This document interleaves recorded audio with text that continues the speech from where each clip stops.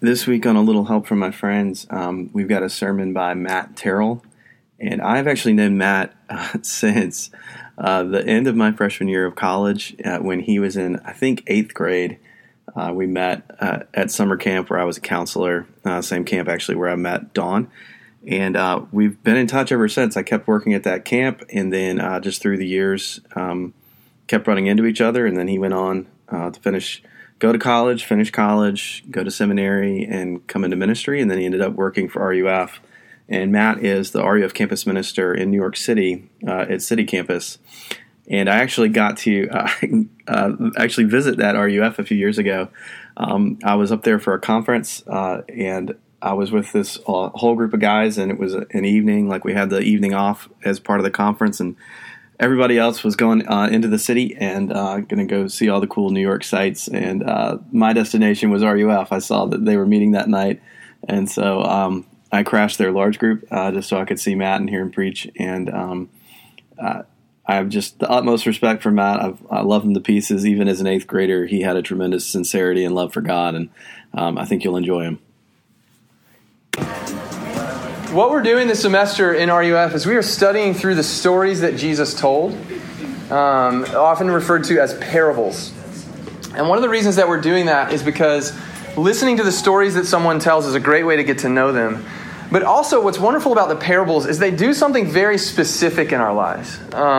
They act on us in a certain way. Listening to the parables of Jesus is sort of like the difference between listening to a physics professor talk about how a star works versus going to the Museum of Modern Art and sitting in front of Van Gogh's Starry Night. Do you understand the difference? If you sit in a physics class and you listen to a physics professor, and I'm going to offend all the physics majors in the room, I apologize, but if you listen to a physics professor, he's writing up a formula on the board and he's telling you, like, this is how a star holds together and it's the speed of light and this is how long it takes for it to get to your eyeball on Earth, and isn't that amazing? And you're kind of like, kind of, but then you go to the MoMA and you sit in front of Van Gogh's Starry Night and you take it in.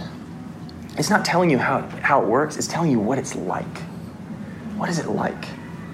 What is it like to sit under the night sky in the French countryside night after night after night and to watch the breeze move through the trees and to watch the stars slowly move across the sky and see how the light changes over the course of the night? Like, that is what parables do. Both of those things, the physics professor and the Van Gogh painting, are interested in telling you the truth about the night sky, but they're inviting you into a very different relationship with that truth. And what the parables are doing is they are inviting you into a relationship with the truth about God that engages you, that it brings you into the beauty of that thing. Does that make sense? So that's why we're studying the parables. Tonight, we're going to look at 2 stories that Jesus tells us. And what he's doing in these stories is he's telling us this is what it's like to know and be known by the God of the Bible. This is what it's like to know and be known by the God of the Bible. So let's look together at Luke chapter 15. We're just going to read 10 verses. Somebody's having a party out there. Now the tax collectors and sinners were all drawing near to him. And the Pharisees and the scribes grumbled, saying, "This man receives sinners, and he eats with them." So he told them this parable. "What man of you, having 100 sheep, if he has lost one of them, does not leave the 99 in the open country and go after the one that is lost until he finds it? And when he has found it, he lays it on his shoulders, rejoicing. And then he comes home and he calls together his friends and his neighbors, saying to them, 'Rejoice with me, for I have found the sheep that was lost.' Just so I tell you, there will be more joy in heaven over one sinner who repents than over 99 righteous persons who need no repentance. Or what woman, having 10 silver coins, if she loses one coin, does not light a lamp and sweep the house and seek diligently until she finds it? And when she has found it, she calls together her friends and her neighbors, saying, 'Rejoice with me, for I have found the coin that I had lost.' Just so I tell you, there is joy before the angels of God over one sinner who repents." Since this is God's word and not mine, let's pray and ask for his help as we look at it tonight. God, we need your help. I need your help. Would you speak to us tonight? Through this, through your word, would you speak life into our world? Would you bring us in, draw us in to the beauty of what it is like to know you and be known by you? It's in Jesus we ask these things. Amen. So we're going to look at 3 things tonight about this parable. I don't always alliterate, but for whatever reason tonight we're alliterating. We're going with the letter P tonight. So we're going to look at the pattern, the party, and the point. What's the point? The so what? So we're looking at the pattern in these stories, the party in these stories, and the point. So let's dive in. The pattern. Very simply, you could sum up both of these stories as something is lost and then something is found. That's the pattern. Very simple. Something is lost and something is found. But in that simple storyline, Jesus is actually telling us something very profound. Let's just start with lost here. When you look at the things that are lost here in this passage, the first thing that we see that's lost is a sheep. Now, if you have been around Christianity for a little while, if you have come to church before, you have probably heard a pastor like me stand up and say, this is what sheep are like. Sheep are dumb. And the reason that pastors stand up and say that sheep are dumb is because sheep actually are dumb. They really are unintelligent creatures. A sheep will eat anything that is green, even if it is poisonous. Like literally, if a sheep is eating something that is green and it will kill them, they will eat it until they die. Unless a shepherd comes along and is like, let's move along now, that's going to kill you, right? Like they will do that. They will wander off of a cliff. If a sheep gets lost, it can't find its way home. It has no resources to find its way home. If a dog or a cat gets lost, they have like a homing device inside them. They can figure out how to get home. A sheep doesn't know how to do that. Usually a sheep doesn't even realize it's lost, and it just kind of wanders around until some other animal comes along and eats it. But if it does realize it's lost, it doesn't try to find its way home. It literally just lays down in the dirt. That's what sheep do. It doesn't know what to do. It's completely helpless. So that's the first thing. Like a sheep. A dumb, lost, helpless sheep. Second thing, a coin. Stating the obvious here, but a coin is an inanimate object. If you lose a coin, there was no find your iPhone for coins in the ancient world. And so if you lose a coin, it's just lost. It can't find its way back to you. It can't call out to you and be like, I'm over here in the corner under the paper. Like it can't, because it's a coin. And so Jesus, just right here in these little details, is telling us something profound about the human experience. He's saying, actually, that part of what it means to be human is to be lost, is to be helpless. Now, you're a New York City college student. You don't want to hear me tell you that you're helpless, because we hear helpless and we think useless, right? You're like, I got into college in New York City. I made it here. I'm talented. I'm gifted. I can achieve things. Like, people like me. Come on, dude, give me a break, right? And that's not what Jesus means when he means helpless here. He doesn't mean useless. He doesn't mean lacking in talent or lacking in gifts. He means helpless with respect to something very specific. Helpless with respect to your ability to find your way home is what Jesus means. And again, he's putting his finger on something very profound about what it means to be human, because you and I were actually created for a home. We were created for a very specific kind of life. If you think back to the very beginning of the Bible, we were created for paradise. What Adam and Eve had in the garden was paradise. They had perfect flourishing. They had perfect relationships with themselves, with one another, with the world around them, and with God. They had no guilt. They had no shame. They had no anxiety. Can you imagine living in a world where there's no guilt and no shame and no anxiety? That's the opposite of college. Can you imagine? I mean, I would love to live in that world. I would love to live in that world. And that is the world that Adam and Eve lived in. And that is the world that we were created to live in. Yesterday, Lydia prayed about this earlier, the 17th anniversary of the 9/11 attacks right here in New York City. If you went to a vigil, or you went to an event, or you read something online that was sort of remembering what that day was like, you probably felt something. You felt sadness. You felt anger. You felt confusion and frustration. You felt sorrow. You felt something. You know what that feeling was? That was an ache. That was homesickness. That was a longing to live in a world where we are not at war with one another, where people do not blow themselves up in order to blow up their enemies. That was homesick. When you leave RUF tonight, or you leave class tomorrow, or you leave a party this weekend, and you start playing the recording of everything you said and did while you were at RUF or in that class or at that party, and you start saying things like, "Oh, I hope nobody heard that.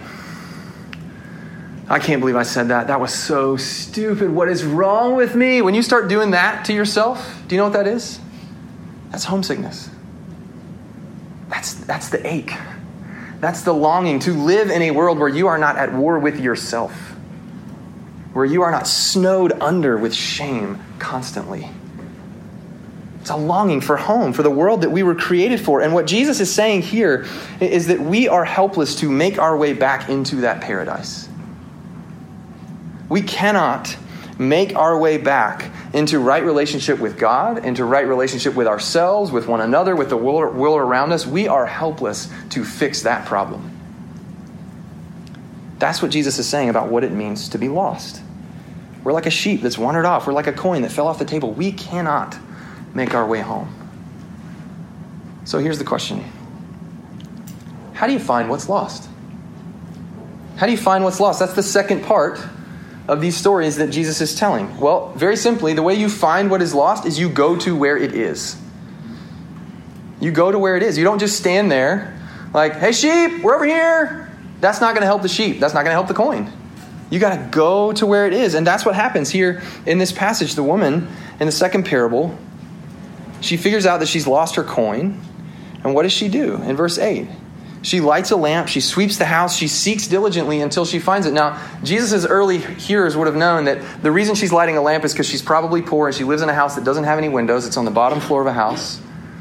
And it's a dirt floor, and she's probably sharing that floor and that house with other animals, and so it's a nasty floor. And so what does she have to do in order to find that coin? She has to get down into that mess in order to find the thing that she loves. The second thing that Jesus shows us is a shepherd. Now, this is a shepherd with 100 sheep. That's a lot of sheep in the ancient world. It's a wealthy man. And if you had 100 sheep, you wouldn't care for that flock all by yourself. You would probably have several other shepherds. You'd have a team of shepherds helping you to keep those sheep safe. And so what this shepherd is actually doing when he wanders away from the 99 other sheep and all the shepherds that are taking care of those 99 other sheep is he's actually becoming vulnerable. He's taking on a risk. Because to wander away from the flock and all the other shepherds is actually they would look out for one another. They would protect one another. They would warn one another if there were signs of danger. And so he's wandering out by himself to go and seek what he loves. But it's dangerous. It's vulnerable for him. He could get attacked by thieves or robbers. He could get attacked by some other animal. He could fall in a ditch and break his leg, and nobody would be able to find him. He's taking on risk. He's becoming vulnerable. Now, here's what's interesting. Jesus is the one telling these parables. A few chapters later, in Luke chapter 19, Jesus says this about himself. He says, "The Son of Man came to do this. The Son of Man came to seek and to save the lost." The Son of Man came to seek and to save the lost. And then in John's Gospel, in John chapter 10, Jesus says this about himself. He's in front of a huge crowd of people, and he says, "I am the good shepherd." What's he saying? He's saying, I'm the one who's come to get down into the mess, to become vulnerable, to come to where you are in order to find you and save you. That's what Jesus is saying. Now, how does he do that? How does Jesus do this? How does he bring us home? He comes to where we are. He descends into the mess. He becomes vulnerable. Listen to how the Apostle Paul in Philippians chapter 2 describes Jesus doing this. He says, "Christ Jesus, who being in very nature God, did not consider equality with God something to be used to his own advantage." In other words, he didn't stay far away. He didn't stay safe. He didn't stay insulated. He wasn't just up in heaven calling out like, "I'm up here, figure it out. Find your way to me." No, what did he do? He came down. He took on flesh. Paul continues, "Rather, he made himself nothing by taking the nature of a servant, being made in human likeness, and being found in human form, listen to this, he humbled himself. He descended into the mess. He got down on his hands and knees in the dirty, nasty floor. And then it says he became obedient to death, even death on a cross. That what Jesus has done is he's actually stooped down into our mess, into my mess, and died the death that we deserve, the death that I deserve. In order to begin the process of bringing us home, he descended into death. He came all the way down. But he didn't stay there. He didn't stay there. A few days later, he rises out of the grave. And do you know what that is? The Apostle Paul, in another place, he describes the resurrected Jesus, the bodily, real life, like used to be dead, now is alive Jesus, as the first fruits of the new creation. Do you know what first fruits is? We have these long, cold, dreary, dark, depressing winters here in New York City. All the color drains out of the city, and all the leaves fall off of the trees, and the skies are gray, and the grass turns brown, and it's sad. And I just want to hide in my apartment all day, and you will too if you haven't experienced it yet. But something happens. Late April, early May, something happens. These little red buds begin to appear on some of the trees and some of the bushes. And do you know what those are? They're first fruits. They're these little promises. They're saying, listen, the death of winter is about to be over. Life and color and warmth, all of that is about to take the city by storm. Like they're these little promises that like color is coming back, life is coming back, the sun is going to rise again on New York City. And what Paul says is that is who the resurrected Jesus is. He's this little red bud saying, listen, all this death, all this disease, all this guilt and shame and fear and anxiety and suffering, it's not going to stay. And one day it's going to be gone. And Jesus is the first fruits of that. He's the firstborn of the new creation, of the new heavens and the new earth where every sad thing becomes untrue. And he makes it all right again. And so what Jesus is doing, what Jesus is describing here is that the way that he finds what is lost is by going all the way into and out of death. And the way that you and I get found is to look at ourselves and say, I'm helpless. I'm lost without you. And Jesus, I need you to find me. I need you to bring me into the life that you're bringing into the world. That's how you get found. That's the pattern here in these parables. And that's great news.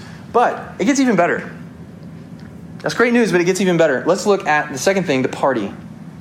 Did you notice that these stories don't end after the thing that is lost gets found? They don't end there. Jesus could have stopped after the sheep gets found and the shepherd goes home and the coin gets found and the lady's like, sweet, I got all my coins, right? And he could have just been like, story over, but he doesn't stop there. And why doesn't he stop there? He ends each of these stories with a party. A huge celebration. Now, why is this so important? Well, first, let's just look. Verse 6. The shepherd comes home. He calls together his friends and his neighbors. He's not just celebrating privately. He's calling all of his friends and neighbors together. And he says to them, rejoice with me, for I have found my sheep that was lost. The woman does the same thing in verse 9. She finds the coin. She calls together her friends and neighbors and says the same thing almost. Rejoice with me, for I have found the coin that I had lost. Now, why is this so important? This is really important for us. Because I think we often are suspicious of God.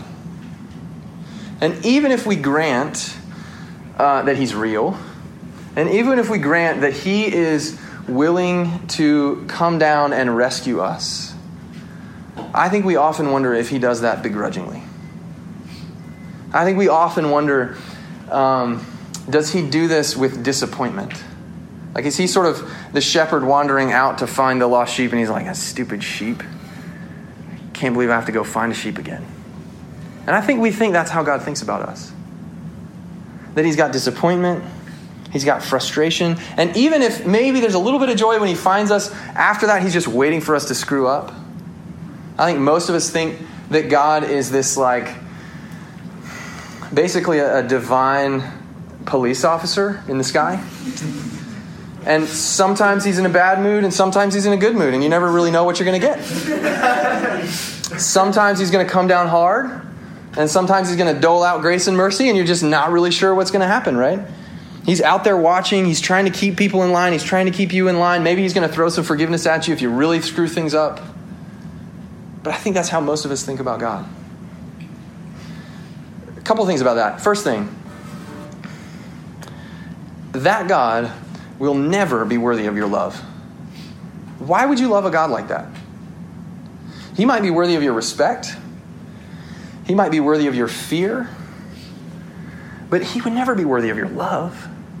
He would never be worthy of your heart. You would never find him beautiful. And when I say beautiful, I mean like national parks beautiful. Like when you go to the Grand Canyon and you peer out over the edge and it just like swallows you up, the magnificence of the whole thing. That's what I mean. God, police officer God will never be that to you. The things that you will find, you know what you'll find beautiful instead of God? You'll find being successful very beautiful. You'll find making a lot of money very beautiful. Nothing wrong with either one of those things. You'll find finding sexual fulfillment very beautiful. You'll find building a great career or having a wonderful family. You'll find those things to be very beautiful. They will capture your heart, but God will never capture your heart. It'll never overwhelm you with its beauty. It'll never be worthy of your love. But the second thing is, and this is great news, that is not the God of the Bible. That is not the God of the Bible. He does not come begrudgingly. He does not come with condemnation. He does not come with frustration. He comes to throw a friggin' party for you. Do you see this? He is so overwhelmed with joy. That is the God of the Bible. The very next story, right after these two stories that Jesus tells, he rolls right into another very famous parable called the parable of the prodigal son. It's about a father who has two sons. And the first son in that story, at the very beginning of the story, he goes to the father and he's like, listen, Pops, you're great and all, but not really. I'd rather have your stuff than you. You're as good as dead to me. Give me my inheritance now. I'm out of here. And the father, amazingly, gives him all the stuff.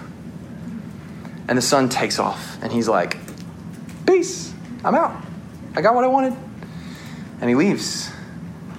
And he runs off to the far country with all of his new resources and all of his new money. And we don't really know for how long, but eventually he runs out of stuff. He runs out of money. And he becomes quite destitute. He is like helping take care of these pigs. And he's looking at what the pigs are eating. And he's longing to eat what the pigs eat. And in that moment, he has this epiphany. He's like, man, you know what? The servants in my father's house are doing better than me right now. I'm going to go home and beg my father to let me back home, not as a son, but as a servant. And so he rehearses this speech, and he's like, I'm going to go home, and I'm going to say, Father, I know I don't deserve to be your son anymore. Would you just let me in as a servant? And so he starts to make his way home. And while he is still a long way off, Jesus includes this detail, that while he was still a long way off, the father sees him, and he runs. And to Jesus' original hearers, the people that Jesus is speaking to, they hear Jesus talk about how the father is running out to the son, and they're thinking, oh, he's going to get it. That father's going to run out there and smack that son and say, you don't deserve to be my son. I can't believe you would show your face here. Get out of here. But what does he do? He runs out and he covers him in kisses. He takes off his robe and he puts his robe on him. He takes off his ring. He puts his ring on his finger. It's a way of saying you're back in the family. You have full status of sonship again. And then he takes the son back to the house and he looks around at all the servants and he says, kill the fatted calf. We are throwing what? A party.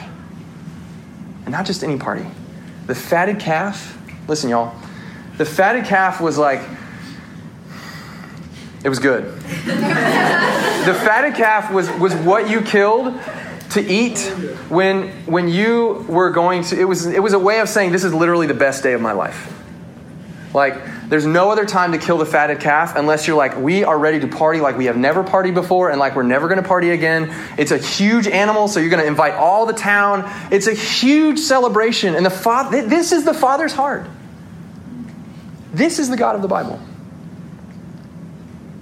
Do you realize that Jesus' first miracle, I think it's John chapter 2. the way that he inaugurates his ministry, do you know what he does? He turns water into wine. He's at a wedding. They run out of wine at the wedding. Running out of wine at an ancient Near Eastern wedding is like going down the aisle in your underwear. It was just completely unthinkable. It was a huge, massive party foul. The families would never live it down. It was a huge shame. And Jesus is like, not on my watch. We're not going to run out of wine at a wedding party on my watch. And so what does he do? He goes into the back room. He turns all the water into wine. He keeps the party going. That's how Jesus starts his ministry in John's gospel. Do you realize at the end of the Bible, Revelation 19, as the Bible is talking about these different scenes from this new heavens and this new earth, what this home is going to look like, what happens? Big old party. Wedding feast of the Lamb. Jesus, the groom, and his bride, the church, celebrating, feasting together. This is the heart of the God of the Bible. To joyfully party, to joyfully feast with his people. Do you realize, we kind of glossed over it at the very beginning of the parable, but there were two groups of people listening to Jesus, and some of those people, the tax collectors and the sinners, it says were drawn to him. They couldn't stay away from Jesus. Do you know why they were drawn to him? Because they knew, we don't deserve a party, but Jesus is inviting us in anyways. He was like a magnet for people like that. Because they knew there's something different about this guy. He doesn't come at us with condemnation. He comes at us with joy. And the Pharisees and the scribes were ticked at Jesus. And they were ticked because they thought, we deserve the party. Thank you very much. And you're inviting all the wrong people, Jesus. And they were hacked off at Jesus. They weren't drawn to him. They despised him. But this is the God of the Bible. The party. Last point. What is the point? So what? Why does it matter for us to see this about God? I want to speak to three specific people and then we'll be done. First, the skeptic, the curious about Christianity. If you're here tonight and you're investigating Christianity, you're not really sure, you're interrogating Christianity, let me just ask you, are you drawn to this Jesus in any way? Are you drawn to this good shepherd in any way? Because if you are, I would just simply ask you, keep coming back. Keep coming back to hear more about who Jesus is and what he's like. Because this is what we're going to do all semester. And I'd love for you to learn with us. But the other thing I'll ask you is, I think what Jesus is doing for you in this passage is he's actually inviting you to imagine what it would be like to begin your day not working for love, but working from love. I hope that distinction makes sense. Like when you wake up in the morning and your feet hit the floor, that you're not thinking about all the things that you have to go and do that day, and you're not thinking about like, am I going to do enough? Am I going to justify my own existence today? And at the end of my life, will I have done enough for my life to matter? That's a question that hangs over all of us. Am I going to have done enough for my life to matter? But what if you already had the answer to that question? I think that's what Jesus is inviting us to consider, inviting you to consider tonight. What if you already had the answer to that question? What if the baseline of your life was not, am I going to do enough to matter? But instead was that the God of the universe throws a party of joy at your presence in his family. What if that was the baseline of your life? I think that's something worth considering. The second group of people, tired Christians. I know a lot of you are in this room. I have a lot of conversations with you that you are a Christian, you identify as a Christian, and you are anxious, and you are tired. And you've been a Christian a long time maybe, and it feels dry, and it feels joyless, and you wonder, is God even worth it? Is God even there? And you think maybe it used to be a party. Maybe it was a party when I became a Christian, but it doesn't feel like a party anymore. I think Jesus has gone off and he's partying with somebody else now. Couple things. First thing, I have those questions too. Everybody on our staff has those questions too. Moses had those questions. David had those questions. Peter had those questions. Loads of Christians have had those questions. You are not alone in those questions. But the other thing is, the way that you feel about your relationship with God is not the truest thing about your relationship with God. And I think that's one of the beautiful things that Jesus is inviting us into here in this passage, is that the truest thing about you, if you have put your faith in Jesus, the truest thing about you is not how you feel about your relationship with God. The truest thing about you is that you belong to a Father who is overwhelmed with joy at the thought of you being in his family. That's the truest thing about you. New York City cannot give that to you. New York City cannot take that away from you. Your achievements cannot give that to you. They cannot take that away from you. Your feelings cannot give that to you. Your feelings cannot take that away from you. So ask yourself, who is my Father? What is he like? Like, sit before the painting. Sit before Van Gogh's Starry Night in passages like this and ask yourself, what is my Father like? Is he cold and distant? Or is he warm and joyful? Last group, and then we're done. The full-hearted Christian. You may be a Christian here tonight, and you feel like, yes, amen. I hear you, and I feel that, and now I'm wondering, what do I do now? Where do I go from here? Very simply, come to the party and bring your friends. Come to the party and bring your friends. There's an implicit rebuke here in this passage, in these parables, that Jesus is giving to the Pharisees and the scribes, because they are invited to the party also. But what are they doing? They're standing outside grumbling about who's been invited. They're frustrated.